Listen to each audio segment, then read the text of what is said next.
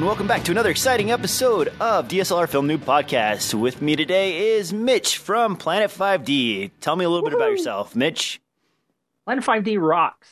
Let me just say that right off the bat, because I'm modest, and everybody who knows me knows that. Planet 5D. I even have some sound effects. Planet 5D. See? Oh, I'm nice. all set for you, boy. Getting fancy. It's Planet 5D. This is Planet 5D.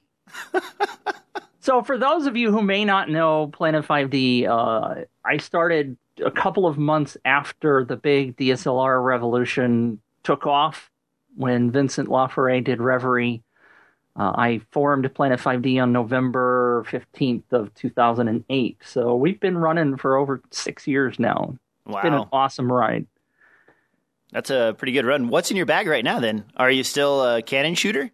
I am still a Canon shooter. I don't know. You know, I've tried the Nikons and I've tried the Sony A7S, and maybe it's just a matter of getting accustomed to them. But I've got Canons. I've got Canon glass. I'm kind of rare, maybe, I think, these days, or maybe not so rare. But I shoot both photos and video, and in keeping my Canon glass, for example, like the Sony A7S, I had the Metabones adapter when I was testing that from B&H Photo.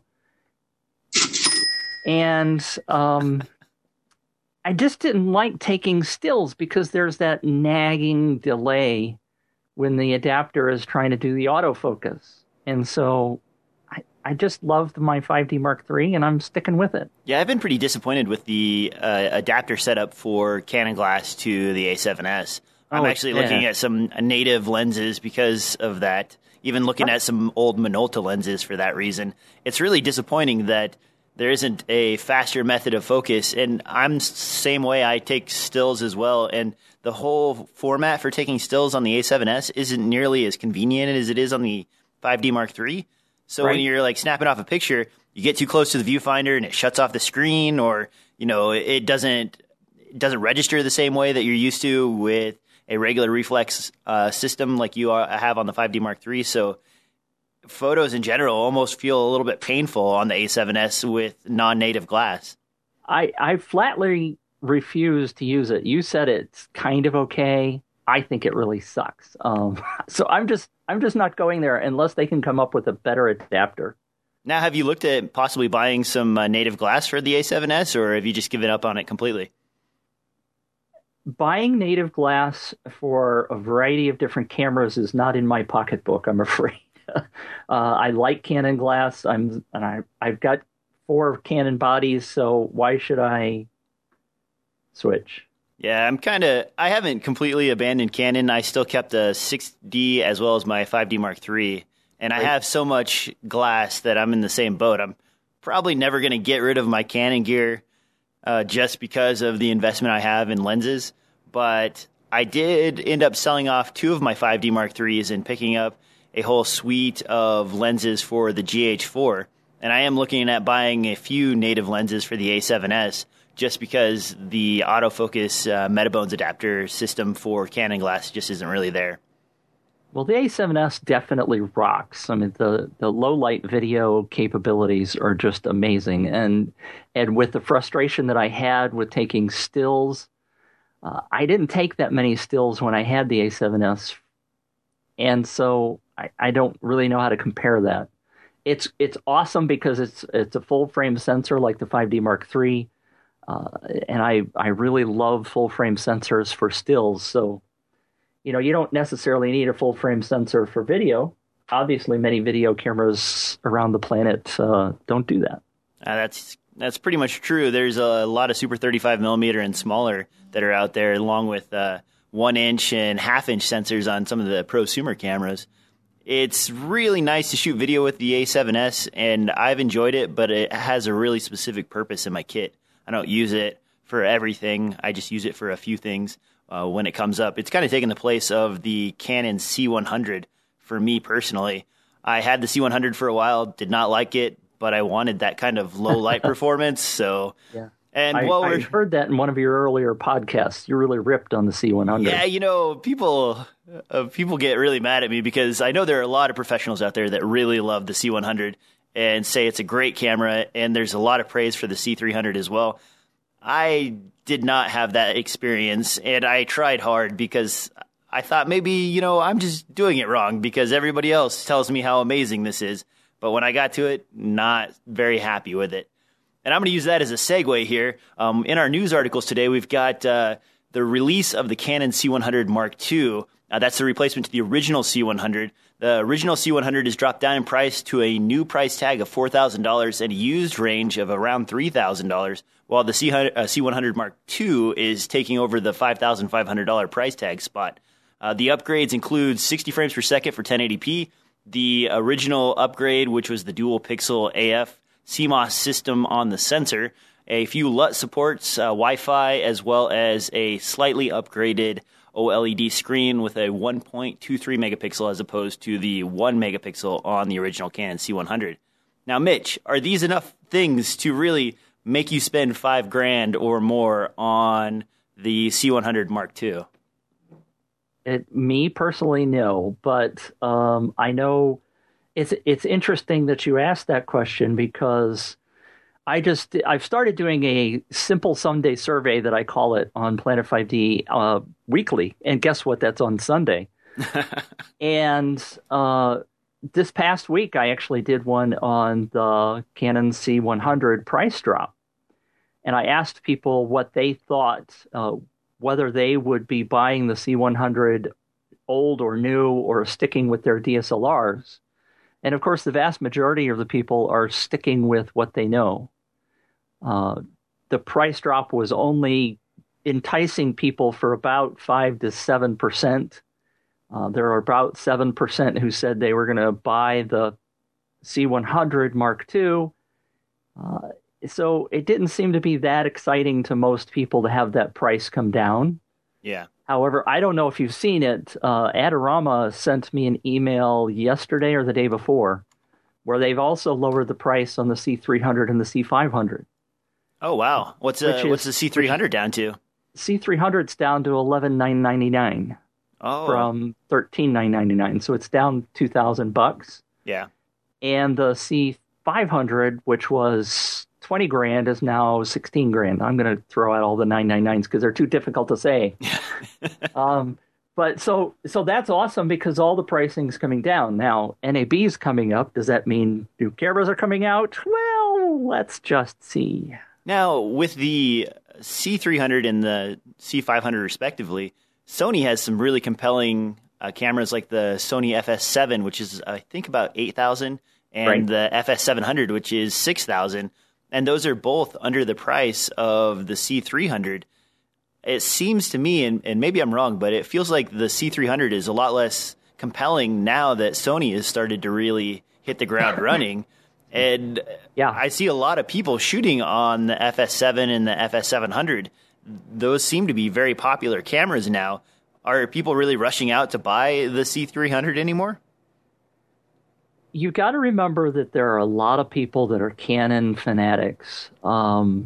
It's hard to break that brand alliance, which also, by the way, was my previous Simple Sunday survey was brand preference. And in that survey, 81%. Thank you. I appreciate that. 81% of our readers said they were Canon owners, and even things like Blackmagic were down in the 12% range. And so, there's a lot of excitement on the websites like yours and mine over these other camera brands, but I don't know. It's really hard to judge unless you're actually counting bodies sold to know whether people are really switching or whether they're really just flapping their lips out on the webs. Well, you read on the forums and stuff that a lot of these people are complaining about the resolution of video on Canon DSLRs. Well, I'm not excited about what Canon's been doing with their upgrades for DSLRs. I haven't really had much to complain about in way of resolution. I'm not blowing my 1080p images up so large that you can actually see the smudges and the lack of resolution in the 1080p image. So it hasn't been a huge issue for me. And even people I talk to who complain about it, I ask them how many times in real life it actually becomes a problem. And they usually can't point to very many times where they're really upset about the quality of video that they're getting out of their DSLRs. And you watch it on a TV or a big screen, and it still looks really, really decent. No one can really tell the difference. I go to clients and show them footage, and they're happy. No one complains and says, "Oh, this doesn't have enough resolution in it." So is there really that much of a cry, or is this just a forum fire, going out on the internet? I think you've got the nail hit right on the head. Honestly, well, filmmakers are pixel peepers. Yes. We all tend to want the newest gear. We want to make sure that every nuance is perfect and the color grading's perfect, and it's the sharpness that we want or the dullness that we want on the actress's face because they don't want their wrinkles showing. There are so many things that go on behind the scenes in shooting the film. But in reality, just like you just said, the consumers don't care. I mean, I'd say this all the time because I have a nice 55-inch Sony XBR or something or other TV that I bought 2 years ago. Gorgeous 1080 screen. My kids, when they turn on the TV, they watch the SD channels. They don't even turn to the HD channels. Yeah, because they don't care. They don't give a rat's patootie about whether or not they're looking for the content. And this is true for the vast majority of the people out there on the planet. They don't care. They just want to know a good story. And you even mentioned this in one of the previous podcasts I was listening to. It's all about the story. I mean, if you do good lighting, you do good focus, most people are going to get past, and sound, let's not forget sound. Yeah. They're going to get past those nuances that you and I notice, and they're just going to watch the story. Well, I think we're raising an entire generation here of people that are ingesting their media via the internet, and the quality on the internet is inherently low. And people are still okay with that. Look at stuff, and this is kind of low end, but you have Keyboard Cat, and you have some of these other trends that are running around on YouTube, and there are people filming stuff with their phones and the lowest end cameras. Sure, there are a few shining stars that are really doing good production work, but there's just as much or more that's very low quality content as far as the production value goes, but it does really well, and people are really excited about it. I even talked to some bloggers that do that for a living that just shoot on their phone.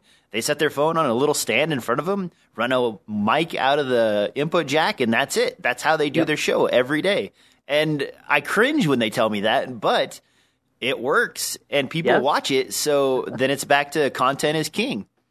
It really is. It's so cool. There are so many people doing so many things. It's hard to talk about them all at one time, but Devin Graham is a guy that's over on YouTube. I don't know if you know, he's Devin Supertramp. I may have seen his stuff. So much goes by me that I forget names. Well, but he's made himself popular by doing these jumping off of cliffs and kind of stuff like that. And he makes it a big deal now in his videos if he shot it in 4K that he puts that in the title. Now, how many people actually watch it in 4K? I don't know. But apparently that's significant to some people. But like you say, my kids watch a whole bunch of other YouTubers, and they're shooting their stuff on iPhones and Android phones. And again, it goes back to what the content is very few people are focusing really on the quality, except for the pixel peepers like you and me. Now, one of the things you mentioned, phones. ARM has basically been really pushing the envelope on cell phone production, and this is kind of off of the notes a little bit. I'm drifting into the corner. Going off notes? Yes. You do that? Occasionally I manage to go off trail here, but shocking. The new latest generation of ARM processors has a coprocessor that's capable of handling H.265 and H.264 internally. And we're starting to see those in cameras on phones like the new Samsung Galaxy S, I believe, has it, as well as some of their tablets. And that's 4K footage inside a sensor that's, one billion? Yeah, 1/4, 1/8, or, it's a very small sensor. Basically, It has the maximum number of pixels needed for 4K, and that's it. It's about 8 megapixels sensor on the camera. And people are filming with it and cropping in on it. And honestly, it doesn't look that bad. And they're able to do that with devices and ICs that are in the $30 to $50 price range. These ARM processors and a lens and a little CCD or CMOS sensor on there. You could put all that into a small package like the GoPro, and the GoPro is a great example. They're right at $400, $500 for 4K footage right out of the gate. Right. And GoPro, as much as I love them and I own a bunch of their products, they're not quite original in that whole design. There's a company that manufactures their sensor and their chip technology, and you can actually find out what's going to be in the next GoPro by checking out the sensor company's website and reading through the specs on their latest generation chips. Because as soon as they release the chip, GoPro puts it right into their camera, and GoPro basically designs the lens format and the interface and a few of those things. But the chip, the recording mechanism, and everything else behind the scenes is all done by this one sensor company. And with that sort of technology available, it's only a matter of time before maybe our cell phone is going to be the proper tool for the proper job. I've already seen camera phones that have complete lenses on them or adapter kits. Sony's done some really wacky stuff with those wireless lenses where the sensor and everything is in there. What do you think about that sort of thing? Are we moving to a generation where we don't even have to buy a camera, we just have a smartphone? Well, that's one of the big dilemmas, and actually over on Planet 5D, we just had a post about that. Because I really have felt for several years that once we started fooling with the iPhone, for example, and having the ability to have apps in the iPhone App Store that you could download that would do different features than the out-of-the-box camera on the phone, that I even asked Chuck Westfall, who is the main techie guru guy at Canon. I think it was 2 years ago at NAB when Canon was going to go in that direction. And he, of course, said, I don't know. Well, I don't know if we'll ever go there because they've got such an investment in their firmware and Canon's their manufacturing process and their hardware and everything. Yeah. I mean, it takes a long time for them to manufacture a camera. And it generally takes about 3 years, which is why things are on such a slow cycle. And it's hard for them. It's like moving an oil tanker in the ocean. It's full of a whole bunch of stuff. Whereas the smartphone guys are a lot smaller and more nimble. Like the GoPro guys, good golly, those guys are so nimble they can switch tracks on a dime. But I firmly believe that the way to go in the future, and even Canon cameras with Magic Lantern, the add-on software that people can use, tons of people are using Magic Lantern behind the scenes because Canon's firmware doesn't provide all of the functionality that we'd really like it to have. So long-term, I would love to see software available on a DSLR. Now, I don't particularly, and I'm going a little long, I tend to ramble, sorry. No problem. But I love my DSLR. I don't like mirrorless cameras because they're too small. I have big hands. I like a big DSLR. I'm sorry. Okay, I like the body. There's something that feels good about holding a full frame camera in your hand. And even the smaller 60 I shoot on that. That's at the minimum amount of substantial camera equipment in my hand that I feel comfortable holding when I'm out shooting stills and things like that. Right. On the flip side, though, there's the penalty for weight that you get with full-frame cameras. Sure. I've been using the GH4 a lot more than I was expecting I would, simply because I can toss 3 or 4 primes and a couple of zooms in my bag, and it weighs less than a single full-frame camera and the 51.2. Right. And because of that, if I have to go film something, out in the forest, or in this case, I was in the backcountry in California for the last 5 months, carrying my gear into a fish hatchery out in the middle of nowhere or up to the top of a dam or something like that, it was way nicer to only have to carry 4 or 5 pounds as opposed to carrying 10 to 15 pounds. So even though I prefer the shooting style and the comfort of a full-frame camera, if I have to travel light, I still reach for the less comfortable GH4 simply because of its compact size. Sure, absolutely. And that'll happen, too, with smartphones and as things get smaller. I certainly reach for my iPhone when I'm out with the family and stuff, a lot more often than I carry my DSLR. I used to carry my DSLR absolutely everywhere. But now that I can shoot 1080 with my iPhone 6, and like you said, I've got an extra lens kit. I think it's called the iPro something or other that one of those adapter case type units right, that goes on the back. Yeah. Right. And unfortunately, I haven't checked in the last couple of weeks, but they didn't have an iPhone 6 case out yet, so I haven't used that. But I think, again, the interchangeable lenses for people like you and me will be absolutely necessary, whereas the general public doesn't care. They don't need to switch lenses. They can zoom in a little bit with their fingers and do a pinch and zoom, and they're happy. So anyway. Yeah, one of the things about that is that the camera you have, I believe, is the old saying, is the camera you use. And everybody has a smartphone, so that is where many of the pictures are going. Moving on from there to compact stuff, The Verge reports that Panasonic is introducing a pair of palm-sized 4K camcorders. The WX970 and WX870 both shoot ultra-high-definition 4K footage. They feature a half-inch backlit sensor. That's a new technology where they flip the printing of the sensor pixels around so that it gets more light. And this also has a 20x zoom with a constant f1.8 Leica lens. Now, these are going to be about $1,000 to $900. The only difference between the higher model and the lower model is that one has a rear-facing camera in what Panasonic is calling twin camera mode. Apparently, this is in case you want to have a selfie while you're filming someone else do something. I'm not really sure if that's a thing or not. Maybe it is. But what do you think about moving to a camcorder? Panasonic's already offering up a ton of point-and-shoot cameras that have 4K internally. The 100 series comes to mind. Why would we need a camcorder now? It's a damn good question. There are, however, a lot of people that probably still like to have a camcorder body. I will note one thing, though.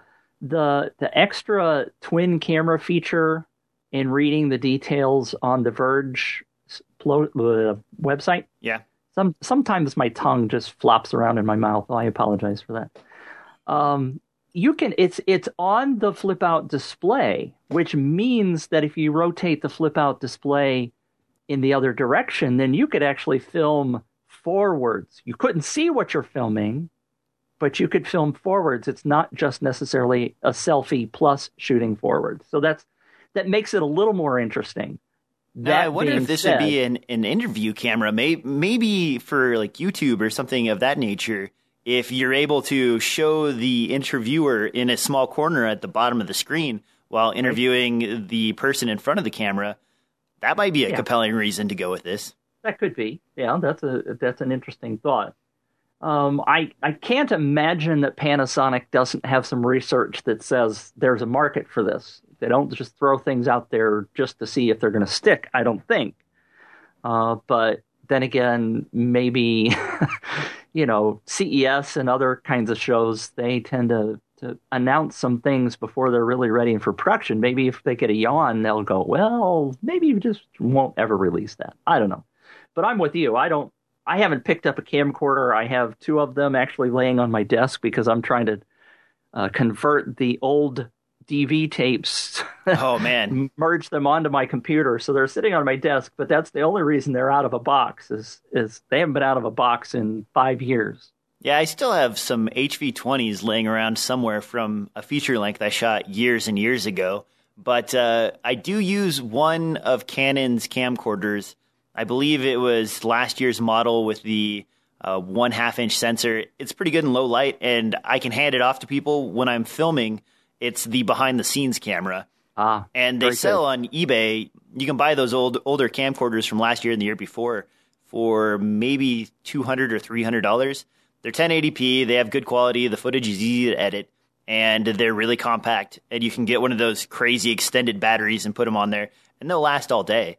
And if you have a friend or someone that's with you that doesn't know how to operate a camera proper, then this camera, you point it at something, hit the record button, and occasionally you rock the zoom back and forth. And that's about it. And with that said, maybe you're right, Mitch. Maybe there's a ton of people out there that want something really simple with a record button that has some cool things, this offers up HDR mode, which I'm not 100% sold on, even in photography, at 120 frames per second. So maybe if you want to have slow motion of your kid sliding down the slide or, running at the park, and you don't really have a use for a point-and-shoot camera because you use your phone, maybe this is the video alternative to your cell phone for consumers as opposed to the photography aspect. Yeah, I really like the behind-the-scenes aspect, at least for you and me, because you can definitely hand something like that to a noob. And is it noob or newbie, by the way? Well, there's two forms of the word noob. One is spelled with a W and the other one is two O's. The reason I picked the two O's is because that one's actually the more offensive version. And with two O's, it means that the person who's reading your stuff was basically not inclined to go read the manual themselves. So they just asked a bunch of questions. The W version of noob is actually the version where they're brand new to something, but they're trying really hard and asking lots of questions and reading everything. So as far as the internet speak goes, that was the choice. And when I originally started, the reason I started the site was because on film projects, people would ask me, hey, what are you using there? What are you doing with this? And like, how do you have that set up? I'm like, well, you can go read the manual here, but I can explain it to you. And they're like, you should just put up a website where you explain the stuff that you do and have all the stuff there so I can just look for it. And like, okay, well, I guess instead of reading the manual, you can come read my site instead, and that works out. So that's where the noob came from. Well, you've certainly been rocking it for a while. How long has the site been up? I started maybe a year or two after you did. I picked up a 5D and a 7D, and those were my very first transitions into DSLR video. And before that, I still had a really old D100 from way back in the day, or 100D. The very first digital cameras that Canon was releasing in the late 1999 to 2001 range. And I shot on that for forever. And then when the 5D Mark II came out, that was a little bit out of my price range, but the year after the 7D came out. So I grabbed a 7D right away, a couple of T2Is, the 5D Mark II, because it had come down in price a little bit. And I just started going from there. And that's pretty much the whole thing. Before that, I filmed on DV tape and on SD cards, and I filmed a bunch of horror movies and feature-length films and things like that. And It was really nice to switch over because before that, and you're older than I am, so you remember when people were trying to adapt like these lens rigs to their DV cameras. They were mounting their DV cameras upside down and hooking them onto like old Nikon glass. You had to use this vibrator system that was made. I think Jag made a few of them, and they vibrated it so that you couldn't see the imperfections in the lens when you were focusing on the back plane of the lens in order to get your footage. And it was this whole like horrible progression of we were super excited about shooting 1080p in a DV camera, and then we were really excited when it wasn't just this kind of widescreen aspect on our 1080p footage, and we were able to go full 1920 by 1080. And then all of a sudden, DSLRs hit the market, and now you can put a lens on any camera you would like, and you're not spending $20,000, $60,000, $70,000 on your cameras anymore. And it opened the market up completely. The floodgates are open for anybody with, $3 or $4 grand to put together a really nice kit and start filming tomorrow. It was a big revolution. I found an old point and shoot. You were talking about the first digital video camera, I think. I found a Canon point and shoot in the basement the other day. It has a 16 megabyte compact flash card. Nice. Not gigabytes, megabytes. I can put it in my 5D Mark III, but I can't even take a single raw image with it because those are 23 megabytes when they come off the camera. So I can shoot like 2 or 3 JPEGs on it, and that's it. I'm like, holy cow, what an old card this is. Yeah, Anyway, that was way off topic. Oh, no, that's fine. You got me reminiscing now, and I'm trying to remember the name of it. But I had one of the first $1,000 Sony floppy disk drive cameras, and I want to say it had 10 in the title, but you shoved a floppy disk in there, and your images were maybe 600 by 400 or something like that. And everybody was really excited because that was in the late 90s, and you could finally take a picture and you didn't have to scan it, and you could publish it to the internet. And it was on GeoCities or, Angel Fire or something like that, and you're really excited. Wow. On a floppy. Yeah, on a floppy disk. And then after that, I upgraded to a Fuji camera, and it used, I don't remember what the name of the media was, but it was that really, really thin memory card. You remember that for a while? No, I don't remember that. It was kind of one of those outlier systems, but the memory card was a little bit thicker than about 4 pieces of paper stacked on top of itself. Wow. And you got maybe 2 meg or 3 meg, and that was a huge upgrade because now I had this tiny little device that I was taking pictures on, as opposed to a floppy disk that, you break and you lose and what have you. So that dates my camera experience back. Before that, it was back there in the Wayback Machine. Yeah, before that, it was a Pentax K1000, which is still a classic in these days. Before we get too far off topic, let's wrangle this back into the news articles here. VentureBeat reports that Vimeo Pro subscribers will now be able to upload 4K footage to their Vimeo account. They won't be able to stream 4K, but users will be able to download 4K from any of these Pro user accounts. What do you think about this? Is Vimeo behind the curve in the 4K market?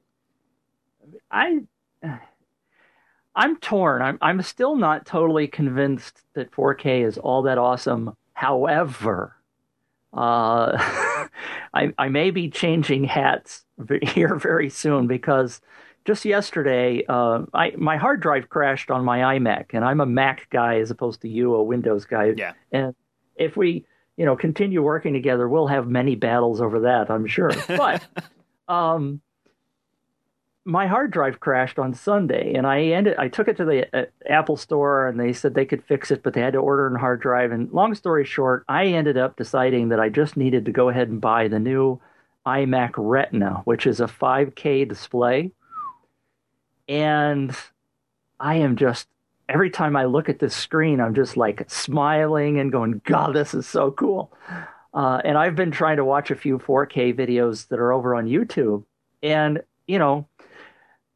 it sort of goes back to the old debates, and we could talk about this for another hour and a half or two, I'm sure. But, part of the thing about cameras like the GH4, although it shoots 4K, it still looks kind of video-esque to me. It looks more so realistic that it's not feeling like a cinema look. And when I'm watching a 4K video from YouTube, I'm like very much, a lot of them are nature. They're everything is in focus, and so it looks really awesome because you're looking at awesome details. Yep. Whether that's right for cinema is a whole nother debate. But so recently, as of yesterday afternoon, I now have this really awesome display, and I'm sitting, 20 and 24 inches from it, and it looks incredible.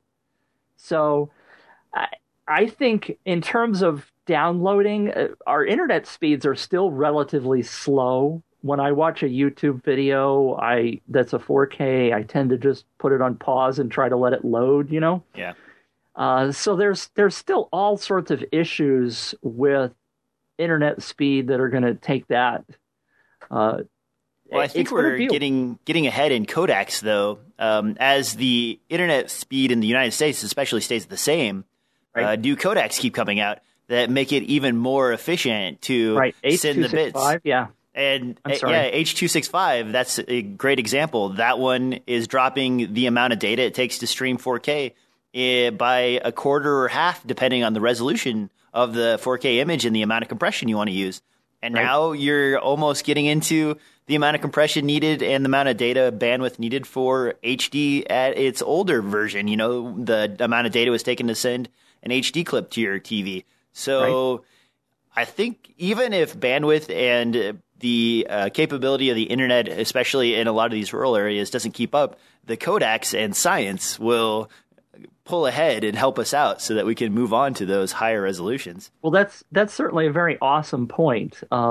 because I think that's what's actually needed. I mean, there are a lot of people who don't know, for example, that ESPN is still, for the vast majority of people in the United States, sending out a 720 HD signal. They're not even sending out a 1080 HD signal. And for people, I told that to the guy at the Best Buy store when I was there a couple of days ago, and he's like, "Oh no, that's got to, because he's trying to sell 4K TVs." And I'm like, "You're not going to be getting anybody sending a whole lot of 4K content down the pipe because we can't even get 1080 yet." So, I'm sorry. Oh, no problem. Addressing the 4K issue, though, you did tell me exactly what I thought was going on in the world with the whole 4K tags on videos in general, and this kind of goes back to the whole Vimeo thing. As soon as you have a 4K monitor or panel or computer, what's the first thing you want to go do? Right. You want to go find 4K footage and watch it.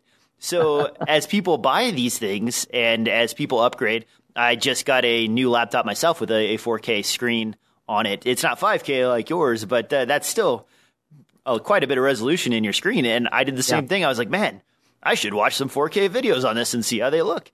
And and I did. And then I went and shot some stuff on my GH4 and I threw it up on there.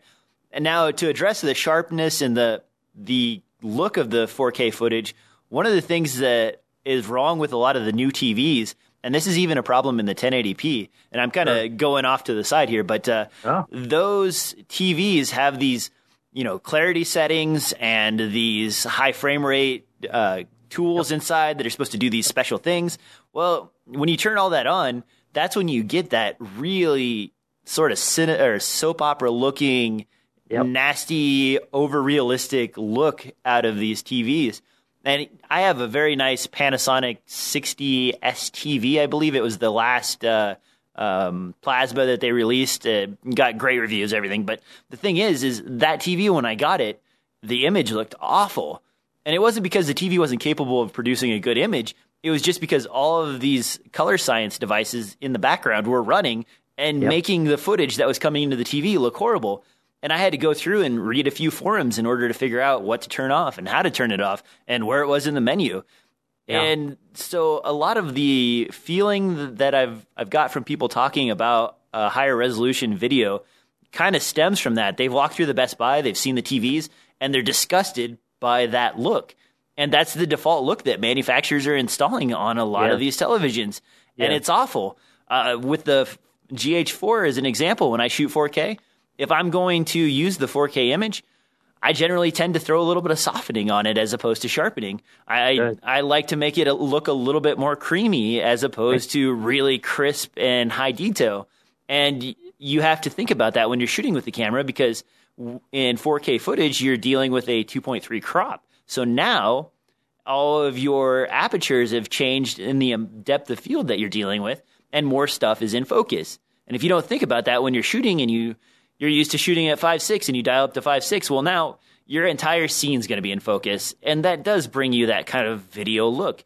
The whole nice thing about having lenses attached to your camera and being able to film with them is that you can change the amount of aperture. You can widen it up and make things disappear in the background. And so you do have to go with stuff like the Voigtlander series 0.95 lenses to really get that sort of bokeh-esque soft background out of focus area when you're filming. And we go back to the previous conversation. There are so many things I want to say. Oh, no problem. While you're talking, I'm like, holy cow, this is awesome conversation.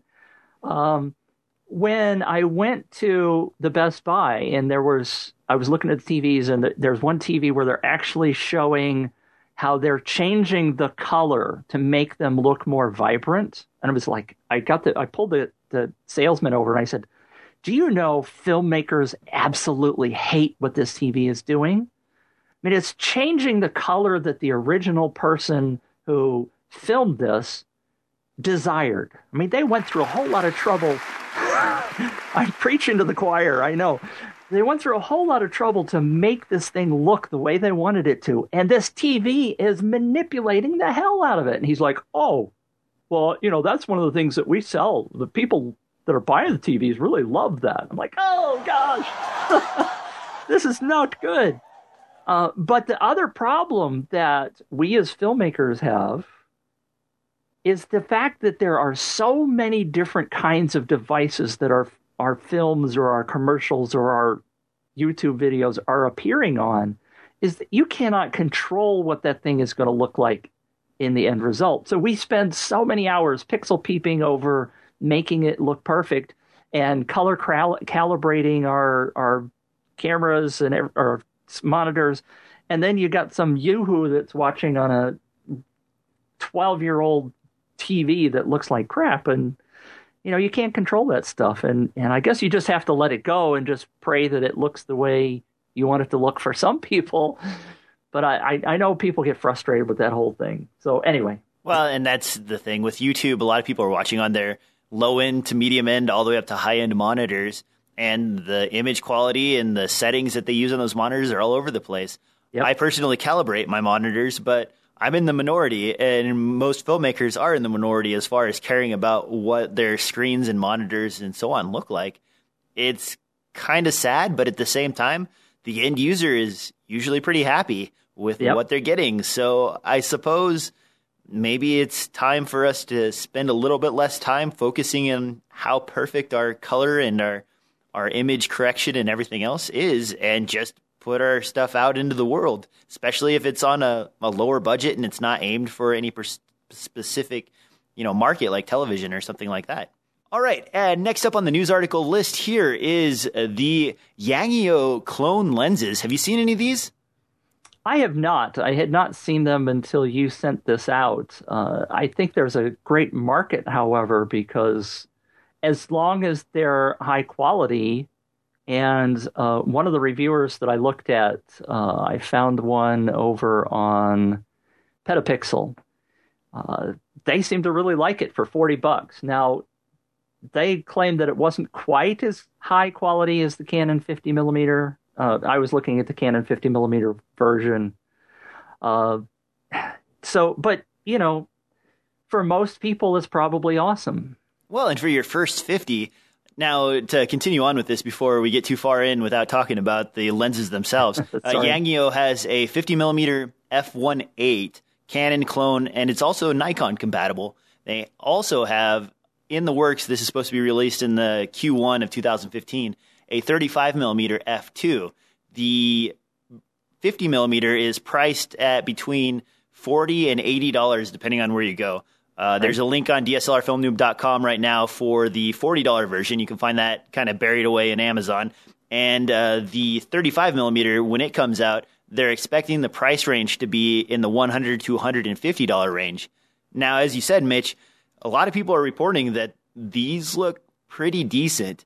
And if it's your first 50, $40, that's pretty compelling, even if it's not the best lens out there.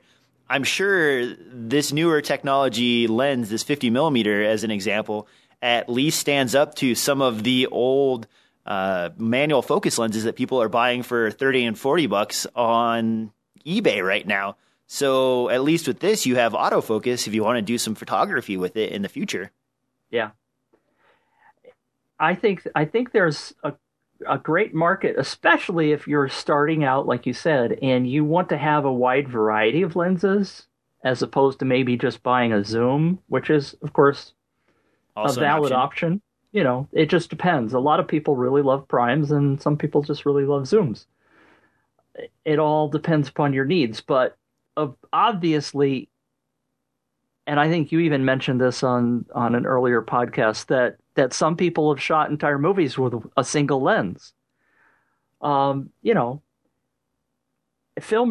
tend to have better luck if they have a wide variety of lenses, especially when you start and get out there and start shooting, as opposed to sitting around pixel peeping all the time. And if you practice enough with different lenses, you get to know what their flavor is, because every lens has a flavor, right? Yeah. Even some of the brands, when I talked to Shane Hurlbut, who did, major Hollywood movies, he talks about Zeiss has a certain color, and Leica lenses have a slightly bluer color. So he knows intimate details about all of the lenses that he uses because he wants a particular look for a particular scene. And the more you get out and use different lenses, And if they're much lower priced like this, and you can now afford to buy multiple lenses, that's just going to make you a better filmmaker. Well, and a $150 35 millimeter, that's a pretty sweet spot for crop sensor users. That's getting you pretty close to a 50 equivalent. I believe that works out to about 56 millimeters on a 1.6 crop. So that's a really good starter walk-around lens. And the 51.8 on a crop, that's about an 85 millimeter equivalent. So that's also a pretty decent one to have around. And these prices make it really good for beginners. We're going back to that whole thing we started out with, where it's so affordable now to grab something like an old T2i and a few of these really affordable lenses and go out and make your first film or short or what have you and just start filming. So absolutely true. And now, one other thing I wanted to point out on these Yongyo devices, they are notoriously known for basically reverse engineering Canon and Nikon gear. One of their first releases as far as equipment goes is actually their series of flashes for both Nikon and Canon cameras. And they're one of the first flash companies that are not Canon to get up to that 1/8,000th flash range for Canon DSLRs. They're also able to compatibly work with the old 560s and now is it the 650 or 680 for the new flashes? I believe it's 680. The EX1s and the EX2s. So the IR system as well as their wireless system and their ETTL system all works with those units, and their flash heads are in the $160 to $200 range as compared to $400 and above for the Canon units. There has been some issues about strength of flash and the control in some of their earlier models, but I personally own 3 or 4 of Yongyo's higher-end flashes, and I mix them in intermittently with my 580s. And my 580 X2, I haven't had enough of an issue to really have a problem with it. So they're definitely something to check out if you're trying to move into the flash portion of photography. Also, these lenses, it's really awesome to see another manufacturer making really affordable lenses. Even if they're not pro-ready, they're still very affordable, and it's another option that people have when they're starting out. You know, I am incredibly impressed with your knowledge base. Good golly, I could probably throw out a brand, and you probably have used it. I'm sitting in a studio right now, full of kit. I have ceiling to floor shelves with everything you can think of. This is a honey trove place, and I test so much stuff and mess around with so much stuff. It gathers up, and I kind of find the things I like and remember the things I don't like. So that some of that stuff in the background in your videos is not just junk. No, that gets taken off the shelf almost immediately and used for other things. So sorry about that. Oh, no problem. The thing is, I've worked on so many feature-length films. A lot of times, especially if I'm doing horror films, I will collect a lot of the prosthetics and the dummy masks and the squib portions, the guts and stuff like that, and save them as just stuff to hang around the house.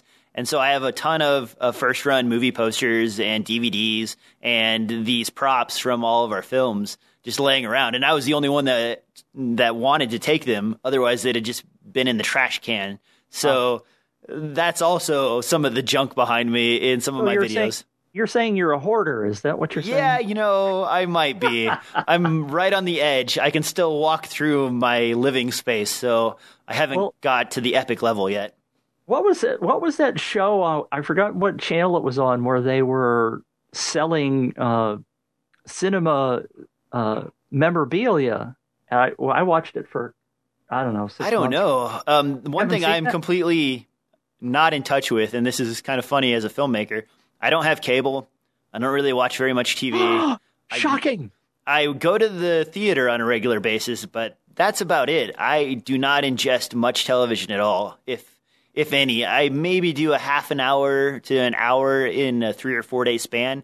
And that's because I'm so busy filming and doing other things related to filming that I don't have time to go sit down and watch a bunch of, I don't know, Big Bang Theory or aliens in the pyramids and things like that. So I'm missing out on a lot of culture.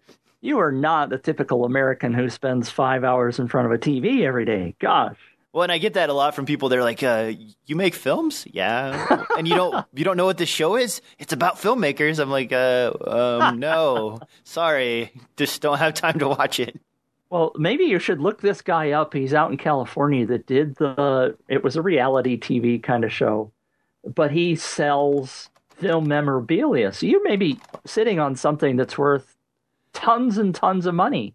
I don't think so. Be a rich man. I know the value of most of my props. They're from very low budget horror movies, so they're cool props. Don't get me wrong, but these films, most of them were straight to VHS back in the day and straight to DVD later on. There's some collector out there, DJ, that's just looking for that. Maybe I'll save them up as my retirement plan. I don't know. All right, diving on to the discussion topics here. I've got the Sony press release as well as their CES video of the new lenses that they're finally going to start offering for E-mount. One of the big issues with the A7S is the complete lack of lenses when the system came out. And I was actually talking about this on an earlier podcast, but one of my theories is that Sony was not expecting their E-mount series cameras to be as popular as they are. No, they weren't. And so when they originally released them, they just threw a few lenses out there and said, whatever, and they were going to walk away, as they do with many of their products. But when traction started picking up for the A7S especially, and the A7 series in general, then they had to scramble to start releasing lenses. And I'm looking at stuff like the 16 to 35 f4 and some of these other lenses, and it almost feels like Sony is basically just combing their patent portfolio of Minolta lenses to get stuff out as fast as possible for these E-mount lenses. And now it sounds like they're starting to get a little bit more serious about it. We've got a 28mm f2, a 35mm f1.4, a 90mm f2.8, which is a little disappointing, and a 24 to 240, 3.5 to 6.4. That's $1,000, really? Yeah. Man, these prices are all over the place. What do you think about this new batch of lenses that are supposed to be hitting in the February and March range? I'm going to give you a short answer. I honestly have no clue because I don't know anything about Sony glass. I've never shot anything with Sony glass, so I'm sorry I don't have an opinion. Oh, that's okay. One of the things that I'm going to start testing here in the next week or two is actually some of the old Minolta lenses. Now, you probably know Minolta was kind of a pioneer in the autofocus system. They had autofocus lenses as far back as 86 and 87, and were still making good autofocus systems all the way up into the early 2000s when they were bought by Sony. So when Sony bought them, the A mount is identical to Minolta's original mount, and all of those autofocus lenses work one for one with cameras like the A99. Well, Sony sells an adapter that's an E mount to A mount, and it's the EVA4 model, I believe. That particular model has the focus driving system that you need to use Minolta lenses as well as any of Sony's A-mount lenses. And they have a far wider category of A-mount lenses than they do of E-mount lenses right now. That adapter is about $399 to $400. I should have a post up on that in the next couple of days. But if you get that, Minolta lenses, there's a bunch of 24 to 70 28, to 70 f2.8, as well as 51.4s and 35 1.4s and things like that on eBay, and they're priced in the $400 to $500 range, which is pretty decent for those focal lengths and that type of class. And they're well-built lenses. Because Minolta didn't put the driving motor inside the lens themselves, they were able to make these lenses a little bit more solid. There's metal bits to them. They're very tough. All it has in it is the reporting information for the driver itself, and the focus motor is in that adapter, the A-mount to E-mount adapter. So if you are an A7S owner and you're looking to kind of move into some native lenses without having to spend the money, you might want to look at some older Minolta glass. I tested a few of them out while I was in California at a pawn shop, a couple of pawn shops actually, because it seemed as though Minolta glass littered the fields of pawn shops all over the place. And I was able to get pretty much native lens focus speeds out of these on the A7S, which is very surprising and good. I was actually impressed with the focus speed once I was using a native lens. And I've even been looking at the 55mm f1.8. Normally I cringe at 1.8, but it does look like, well, mostly because if I'm spending $700 or $800 on a lens, give me f1.4, give me f1.2. I feel like the dollar amount dictates a wider aperture. And that's only a personal opinion. That's not necessarily a fact, but it's the same with their 16 to 35mm f4. That's a $1,300 to $1,700 lens, and it's an f4. Really, if I'm spending that much money, I kind of want to have f2.8. Even if I don't need it, I want to have it because I'm spending a lot of money. And maybe that's just a mental block for me or a weird reasoning. You're defective, DJ. Yes, you're defective. I'm definitely defective. But hey, I win. I got the right name. I don't know. It's just frustrating a little bit. I'm excited to see some of these new lenses coming out, and some of the price ranges aren't too bad. The 28mm f2 is $499, and the 35mm is a 1.4, and it's priced pretty competitively with Canon's glass at $13.99. So, from your notes, those say euros on the end. So shoot, those might be higher. Those are actually higher than that. I think I copied these from somewhere that was a European site. €4.99 euro. Okay. That's probably like $600 then. Yeah. Ooh. Okay, that makes these less attractive to me. All right, Minolta it is. Congratulations. All right, moving on down the discussion topic here. I don't know. Do you edit on an SSD, Mitch? I do not. Well, let me rephrase that. With the new iMac that I have has the Apple quote-unquote Fusion drive in it. Oh, an SSD piggybacked with a spinning drive? Correct.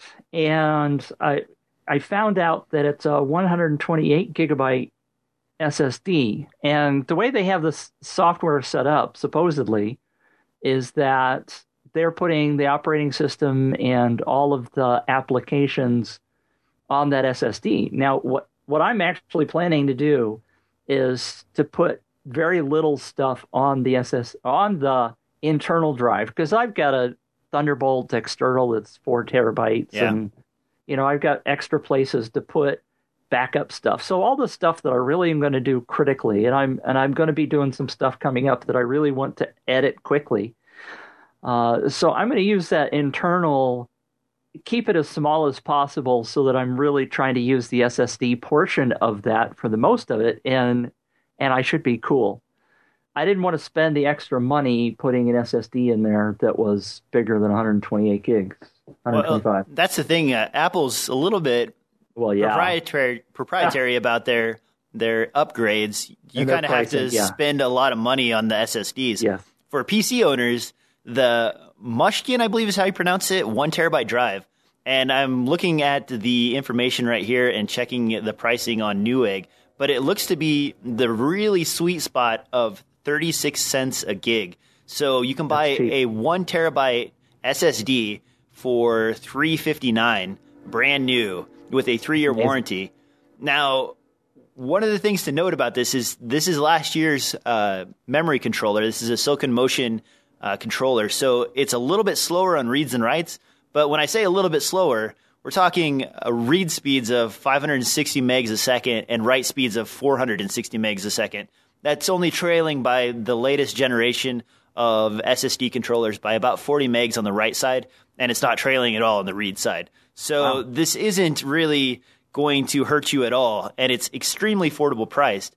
And SSDs, once you start editing on them, they'll change your whole outlook on a computer, especially for PC users. If you have an old editing laptop, something like that, you throw one of these in there, and it's like you gave that computer a brand new organ transplant or something like that. It's just, it goes from slow and chugging along to just speedy and fast.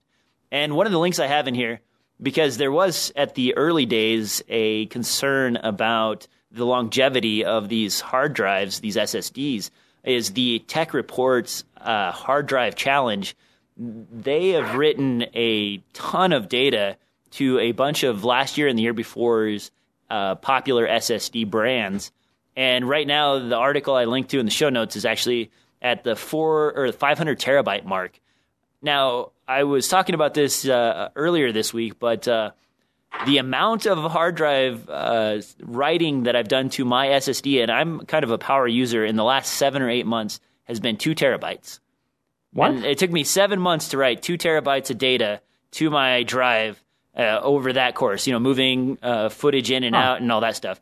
And that's pretty heavy use. I mean, I'm talking, 500 and 600 gig projects back and forth onto the drive. I would have thought it would have been higher. Yeah, I know. And the nice thing about the 840 EVOs that I use is they actually do write tracking on there. So my numbers, I was surprised too. I was expecting it to be a lot higher. But that's what's going on in the background. So if you start thinking about that in terms of 500 terabytes worth of data being written to that drive, imagine how long it would take you to get to 500 terabytes. Yeah. And they had 0 failures at 500 terabytes, and they took these all the way up to the petabyte range and still had drives that were working. So I guess where I'm going with this is that most of these SSDs have 3 to 5 year warranties. You're going to write less data than they've written in this Tech Report article to those drives in a 3 to 5 year lifespan. And by that time, the drives will be even cheaper, and you'll just go buy another one. Right. Do you expect your spinning drive to last 3 to 5 Hell years? no. Exactly. No. So when there's concerns about the longevity of SSDs, that's something to keep in mind, is that they're just as good now, if not better, than the technology that's available in in regular spinning hard drives for longevity. Yeah. Cool. Yeah. I was looking at something the other day that's an external mount, like a dock, sort of like a docking station, which I use for bare hard drives. Okay. And there's a new one now that has a Thunderbolt 2. No, it was a Thunderbolt external dock that also mounts SSDs. So maybe I'll look into putting 1 or 2 of those in an external dock. I'm telling you, Mitch, I used to work off of a RAID 0 array at my desk, and one SSD replaces 3 or 4 hard drives in RAID 0 format. So that's the difference in potential that you're getting out of this. And I've gone all the way back to the old days when I used to work off of SCSI drives. This is amazing, the speeds that we're getting. Oh, yeah. And at a lot of times, your project isn't limited by your CPU's ability to handle the footage. It's actually limited by how fast the data storage can throw the information at your CPU or your GPU in some cases to work on it. So these SSDs, it's like having a huge RAID setup in a tiny little 2.5 millimeter form factor. They are really sexy. All right, on the list here, actually, this is one of your news articles. Yes. I scour the web from everywhere. The Small HD buyout, it looks like they're being acquired. Can you tell me more about this, Mitch? I don't know that much about the acquisition. Small HD has been a very I'm stumbling over my words for some reason. Very innovative company. They've kind of come from behind. I followed them for a while because I met them when they very first did their very first 9-inch Doritos monitor? commercial. No, the Doritos commercial. Oh, okay. Do you know that story? No, I don't. Do tell. Doritos runs a Super Bowl contest every year recently. I think they're on their 4th or 5th year, where filmmakers can send in a 30-second Doritos commercial, and the winner will get $1 million in cash. And the Small HD guys filmed they actually did 2 of them, submitted them to the Doritos, and they were finalists in the very first Doritos giveaway, and they won the $1 million, which funded the creation of several of the other monitors. At the time, they were just a brand new startup. And so they used that Doritos funding to expand. And so now here they are being bought out, and I don't know anything about the financials, whether they made a fortune or not. Vitek, I don't think, tends to be like Google, where they just throw $1 billion or something at you. But I know the guys at Small HD thought long and hard about that decision, because now they're working for somebody else as opposed to working for themselves. But Uh, Well, there's probably some benefits, too, in the amount of buying power. Some of these larger conglomeration groups have the ability to go to people that make screens and things like that and say, hey, give me this at this price, and I want to lock it in for this long. One of the discussions I had with the small HD guys a couple of years ago at NAB was actually about being able to procure enough of a particular type of screen to release a product. Right. Because the cycles for screen technology are so fast, every new cell phone has a new screen. And a lot of these manufacturers are focusing on those types of screens as they move forward. Well, what ends up happening is as soon as they finish creating the maximum number of, say, the Nexus 7, or for example, or whatever, they stop making that type of screen and move on to a new type of screen. Well, the small HD guys, their biggest issue was actually being able to secure a large enough quantity of monitors, of screen material themselves for their monitors to issue a product for a reasonable amount of time. And because monitor sales aren't a huge market, they couldn't really go to the manufacturers and say, hey, I need 1 million of these. Right. They're looking to lock in a delivery of maybe 200,000 or 100,000 of a particular type of screen or monitor in order to do a line of the DP6. And actually, that is part of the reason the DP6 ended up being retired and they moved on, is because they ran out of screens to create new DP6s. The DP6 had no problem, and the DP7, it's a good monitor as well, but they had to move to the next technology. And even the DP4, I asked him, I'm like, why didn't you just use the screen from one of these, Android tablets? They're beautiful screens. They're IPS. They're 6-inch or 7-inch in nature, and the resolution is there. They're 1080p screens. And he said, listen, those are all spoken for. Those monitors are going to tablet manufacturers, and those guys order 1 million of them. We can't order 1 million. And so we're limited to what we can order in each of those types of environments that we're working in. And just an interesting side note, because I really wanted to know, I was really frustrated at the beginning when I started working with DSLRs on the selection of monitors versus like cell phones and everything else. That's an awesome story. I do know that Vitek tends to have a whole bunch of different companies. I think they're 12 or 13 now.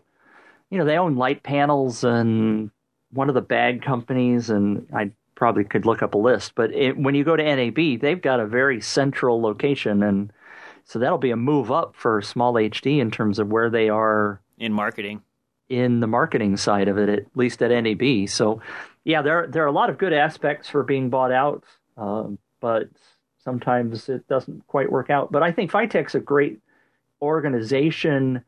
Benro, they own Benro, and Tenba was the bag company that they own. Okay.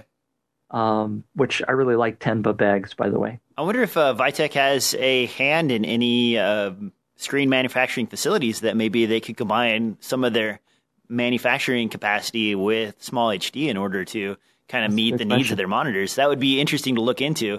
I might have to dig deeper into Vitek and find out what exactly they own in their conglomerate of things and see if they do have any screen or monitor manufacturing in their lineup. Why don't you take that on while I go watch some TV? All right, I've got one last thing, and then we'll close this up for the day. We're running pretty long on this, about an hour 10. Monoprice has an $84 2.4 gigahertz wireless screen or wireless transmitter. What do you think about an $84 wireless transmitter? I'm fascinated by this, and I'm actually tempted to go buy one and try it out. The video that you sent me was very interesting. I saw you did a blog post on this. Some of the stuff that I'm doing is talking head stuff in front of a camera, in front of a TV monitor for training that I'm starting to create. Yeah. And I don't like being tethered. Right now I'm using the Rode Smart Lav to an iPhone, but it would be really awesome to be able to send the audio straight into the camera and not have to do that post-sync. Well, you interestingly mentioned the Rode Smart Lav, which is a cell phone compatible device. This works with TRRS, which is the 4-pole type of 3.5 millimeter plug, and it uses Wi-Fi technology. Now, there's a plus and a minus to that. If you live in an area where there's not a ton of Wi-Fi routers around you, 2.4 gigahertz is great. It works just fine. It's good to 100 feet or so. I know they claim 150 feet. That's unrealistic, guys. Get that out of your head right now. It's you're looking at more like 70 or 80 feet on the high end, especially if there's a wall or something like that. You're just not going to get the distance that any of these wireless companies tell you. If they give you a number, just cut it in half, and that's probably what you're going to get. But the thing is this is $84. You buy a new mic for it. Now you have maybe a $140 investment because listening to the audio from that video, it seemed to me that it wasn't an issue with the wireless transmitter. No. It was just an issue with having a crappy mic. Yeah. And so on an $84 device, you don't really expect them to provide you with an amazing microphone. Well, as long as you're not going to a convention or in an area with really dense 4G or 3G coverage or something like that, or a lot of Wi-Fi going on, this will probably work just fine. It looks like it works just fine. I'm going to get my hands on one of these and test them. I have used 2.4 gigahertz transmitters in the past. The other cool thing about this, and I've worked with actors and actresses who do this, is this unit has the ability to transmit a talkback channel. So you can actually put a headpiece in your ear and listen to someone on the camera end to see what's going on. Because the technology they're using in these 2.4 gigahertz systems is actually a stereo transmitter. Because I have a couple of stereo transmitters myself that are made by Wii Audio. Wii Audio makes one that's just one way, but it uses both channels, and the one-way system allows you to send stereo back to any recording device. So if you have a boom mic operator, you can just plug one of these into his soundboard and send camera audio back to the camera without having to have them tethered. That's really awesome because then you don't necessarily have to go collect his audio. As long as your signal was good the whole time, 9 times out of 10, you can just use the audio that's recorded straight to the camera, and you don't even have to worry about gathering memory cards from other people. So that's a really awesome feature. But getting back to this, because you can do that, a lot of actors I've worked with use a playback system. They'll read their lines, especially if they're doing a tutorial-style talking head type of thing, or if they're doing some kind of informational bit. A lot of the actors don't know a bunch about that particular device, but they can read out loud. So they will read their lines out loud onto a recorder and then have that in their pocket and play it back to them. Now imagine if you could have that recorder playing your lines back to you at the camera, and you have a little single earpiece that reads your lines and allows you to say them as you go along. That could be really good for instructional purposes, people doing just informational videos and things like that, where maybe they're not very good at memorizing their lines, but if they read their line and pause, and then read their line and pause and do that into the recording, they can listen to their line, deliver their line, listen to their line, deliver their line, and go on like that, and you're good to go. And a lot of those informational videos, you do that crazy cut thing where you have one angle, and then you have another angle, and then you have another angle, and then you have the close-up. So really, they just need the line to be read to them. They say the line, and they continue on. And you can pause, start, stop as you need to. So that feature is also really cool. And as a news perspective, imagine if you have somebody who's reading up stuff on what you're talking about before you get to talk about it, and they're saying, oh, hey, make sure you mention this thing, or hey, make sure you talk about this thing. Don't forget this. Those little cues are great if you're trying to do a discussion like this, where right now I'm lucky enough to have a screen in front of me and I can look at my notes. But if I didn't have my notes, it would be free range, and I'd have to try and stay on topic without having any other form of information to come to me. Yeah. That's amazing. It looks like an amazing little product. You and I may be testing them out at the same time. Yeah, I pulled the trigger on this on Friday when I saw it, and so I'm going to be getting one of these in along with a couple of lavs to test. Rode also does sell an adapter that is a TRRS 4-pole to a 3-pole, and that one is specifically wired to go with the Rode Video Mic series. Keep in mind, guys, if you have a Rode Video Mic, Rode does some wacky-do wiring with their output for their stereo plug on the Rode Video Mics and the Video Mic Pros. They basically don't conform to a normal standard of output on the ground and the tip ring sleeve. So if you don't use one of their adapters, you need to make sure that you know how that's wired, and you wire your own up, that it's wired correctly to work with that. Otherwise, it's going to short out the audio coming from the Rode mic, and you won't get anything. And people run into this all the time when they're trying to use an XLR to Rode Video Mic adapter for, makeshift boom poles and stuff like that. Right. So make sure you look at that and understand what's going on. And if you don't, it's expensive, but Rode sells the plug adapter for $18. So $18 is worth more than 2 days worth of beating your head against the ground trying to figure out why your thing isn't working. You know some stuff, DJ. I'm really impressed. Oh, well, thank you, Mitch. I scour the internet all the time, and I do so much weird projects that I just have to know a lot of random crap. Well, I've been, learning more about audio recently, and I just found out about this TRRS versus TRS 3-pole versus 4-pole, so it's brand new to me. So I'm amazed that you know so much stuff. It's a pretty standard technology for cell phones. One thing to note, right, Mitch, if you've used one of those Apple headsets, something like that, right, the plugs on those, one of them is for transmitting the audio from the microphone, and the other two are for stereo audio back to your headphones. So that's what's going on with like a lot of these gaming headphones and things like that. So when you get one of these, sometimes they'll even sell you an adapter with your gaming headset. And that's another thing, guys. If you have a gaming headset, go check your box, because your box might have that adapter you need already in there, and you can just go grab that, and you don't have to spend $18. I'm sorry, yeah. What were you going to say?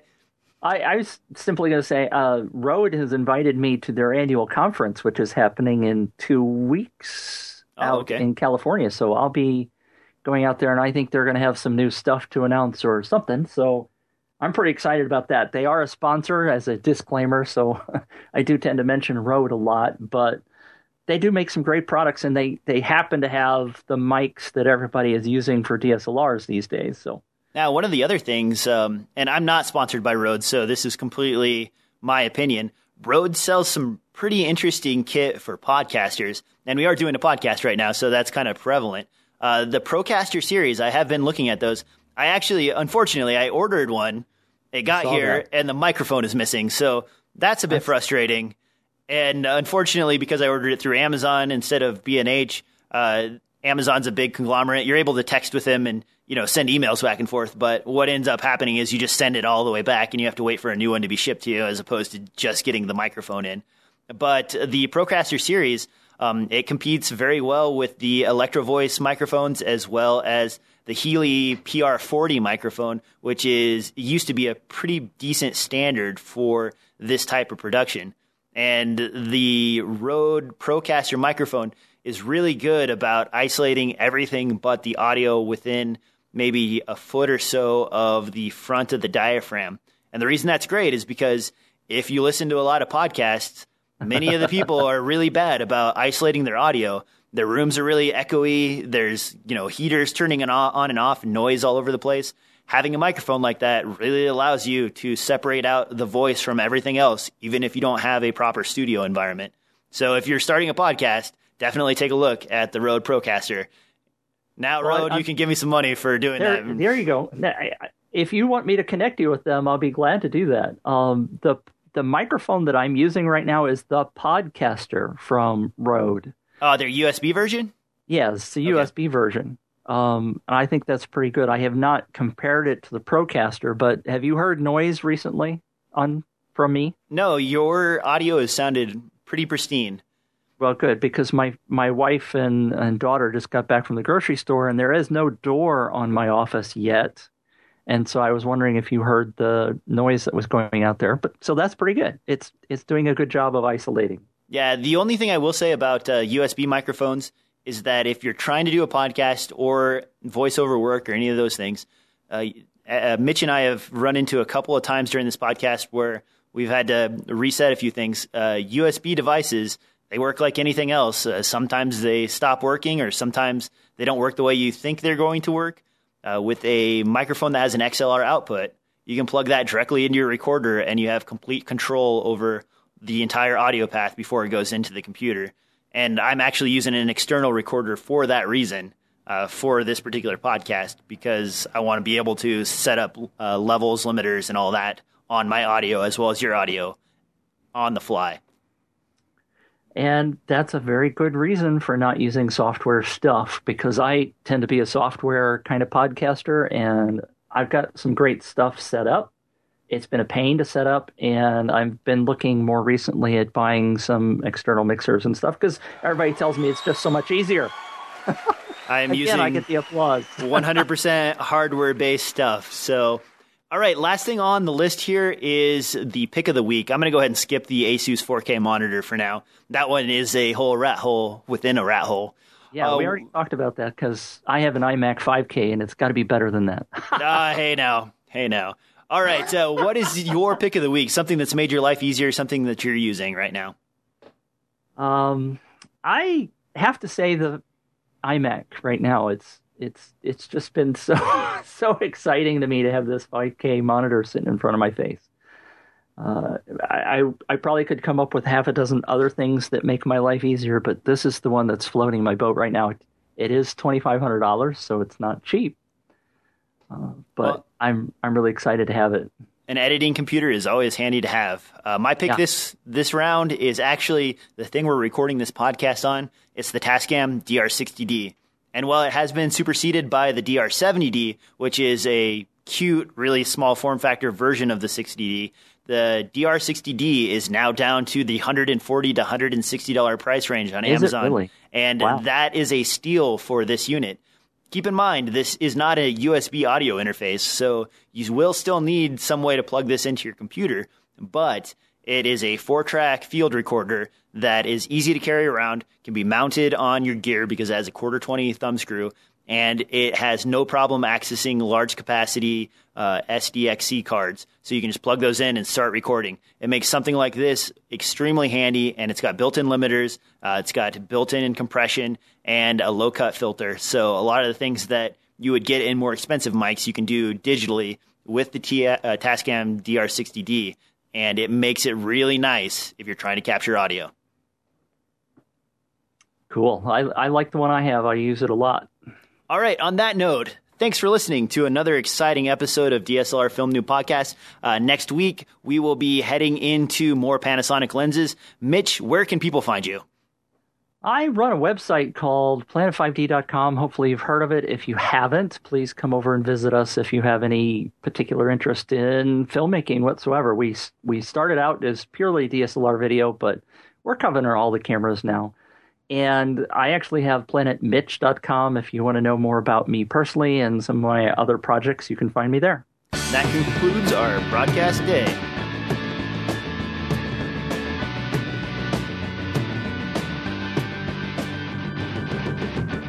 Tell me about it, Mitch. Well, part of the thing about running a blog is there's pluses and minuses, and we were just discussing, people that write in and say that something that you have done has impacted their lives. And it just blows me away that at least once a week, generally more often than that, I get an email from somebody that'll say that they've taken the time. The fact that they've even taken the time to say this blows me away. But they write and they say, Mitch, you've done some amazing things, and I've been able to shoot this XYZ film because of all the stuff I've learned from your blog, and you point us to these other blogs, and that's awesome. Last summer, 2 summers ago, our family, we went to California, and we went to several of the national parks out there. We were in Yosemite and Sequoia. We were going down the hill in Sequoia to the General Sherman tree, which is like the biggest, most massive tree ever. I don't know. And this guy stopped me and he said, "Hey, aren't you planetMitch?" And I'm like, I'm out in the middle of California in this forest, and somebody stops me who knows me. And we didn't talk long because his kids were there and my kids were wanting to get down the hill. But those kind of things just blow me away, to be able to realize that I'm impacting, even though I don't necessarily write everything and I'm not, the creator of every piece of content that comes on Planet 5D because we're showing off things that other people are doing. It's the fact that we're consolidating this information and sharing it in one place that makes it valuable. And to have people say those kind of things just gives me goosebumps. I'm like, it's just so amazing that I've had such an impact from sitting here in my little house in St. Louis. It's really cool when I'm out in the real world. And actually, this happened to me in France. I was in France earlier this year and Iceland shooting. And in France, I was walking down the street from my motel. I had 2 days off for the weekend. and this guy runs up to me, and he's speaking French at first, and I don't understand him. And then he shakes his head, and he starts speaking English, and he's like, "You're a noob. You're a noob. You're a noob." And I'm like, yes, I'm DJ from DSLR Film Noob. And he's like, oh, and then he's shaking my hand and patting me on the back. And then we ended up talking, and he brought me in. They had a small film group there of 30 people that gathered on the weekends to, talk about filmmaking and stuff.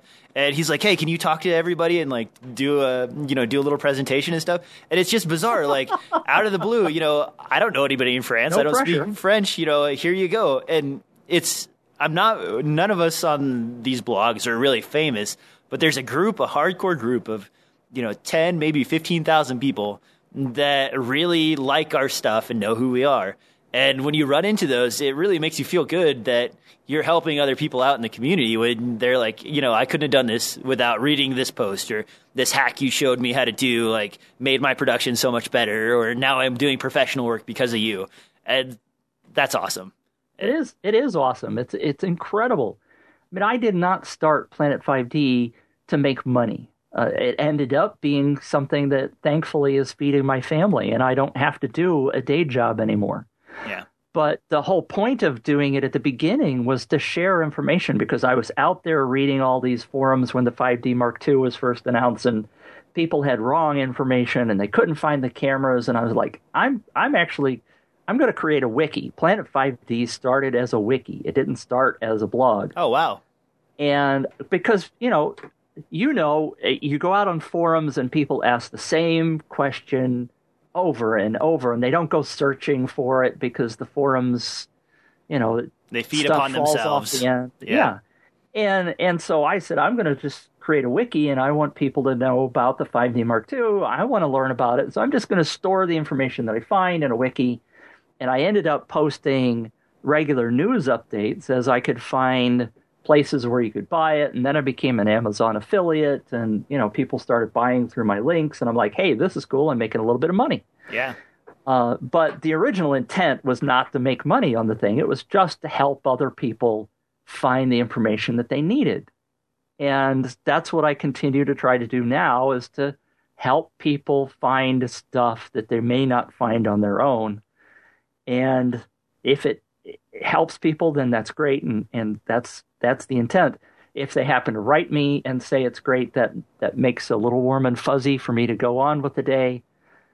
There are very few people that are negative, thankfully. I don't know whether, there are other people, and I won't name names because I don't necessarily like those people anyway. But there are other people that complain constantly about people writing in and bashing them. I'm like, well, maybe that's because you're not putting out the right attitude in the first place. Yeah. I rarely have anybody that writes me and tells me to go take a flying leap, which is awesome because it doesn't impact me negatively. I don't get all bent out of shape about stuff very often. So there are billions of really nice people out there, and if I can help them in the slightest way, that's what makes my day. It might be the camera community in general, because I post a lot of stuff on YouTube, and in other areas of YouTube, the comment section is this cesspool of angry young kids like screaming at each other and calling each other very inappropriate names. But on my comment section, I don't run into that. I mean, occasionally there's somebody that's like, saying something really offensive, but it's so rare that I don't even have to worry about patrolling any of my comment sections anymore, because people just don't go out and do that.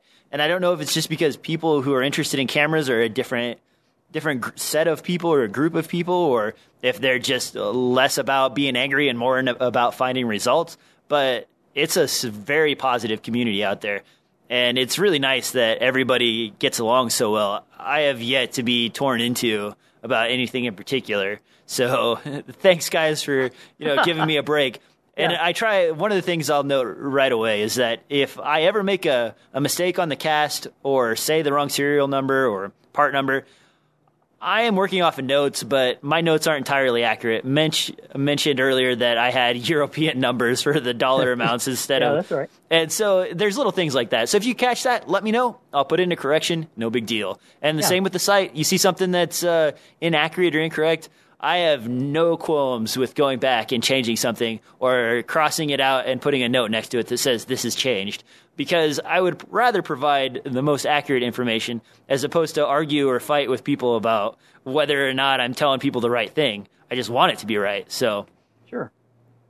And everybody has an opinion, and sometimes theirs is different than yours, and they're wrong, but they're entitled to their opinion. Yeah, but... my C100 opinions, out of all the things that have gotten me negative comments, the C100 opinions are probably the most prevalent. No one likes my opinion of the C100 at all. So, well, that's okay, DJ. I approve of your opinion. I don't shoot with the C100, but it's okay. If you don't like it, it's okay to let people know why. Yeah. If you just bash it for the fact of saying, well, that piece of gear sucks, and don't explain what didn't work for you, then they can't learn from that. Exactly. And that's what you shared was why, when I heard the podcast, you said you didn't like it, and this was the reasons, and your other co-host said, well, you could fix that by doing this. And I said I could, but I didn't. I'm done with it now. Yep. Forget it. Yeah, I sold mine off, but I completely agree. And no camera is inferior to any other camera as far as filmmaking goes. That's kind of a broad statement, but what I'm saying is the tool you have is the tool you use. So use your camera, enjoy it, make your films. It doesn't matter if it's the lowly EOS M or T2i all the way up to the C100, C500, or any of the other expensive cameras out there.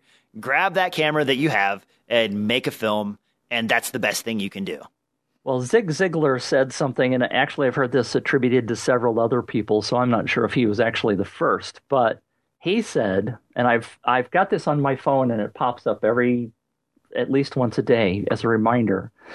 You don't have to be great to start, but you have to start to be great. Oh, that's a good one. It's very true for me, because when I started Planet 5D, I sucked. I didn't know anything about getting in front of a camera. I didn't know anything about shooting video. And the more that I did it, the more I became, and I'm not going to say I'm great, but I have the ability to be in front of a camera, to be confident, to do what I'm doing now. And if you go back and look at my first videos, they're like, oh, gosh, I could have done this and that. No, that's so much better. But I was out there doing it, and I did it consistently. And that's the thing. There are so many blogs, and you're awesome at it, even though you were gone for 5 months. I know that tends to take a difficult hit in terms of how often you can post. Yeah. But, man, you're constantly putting stuff out there, and your traffic is increased because of that. When people started at the beginning of the 5D revolution, there were hundreds of little blogs that started.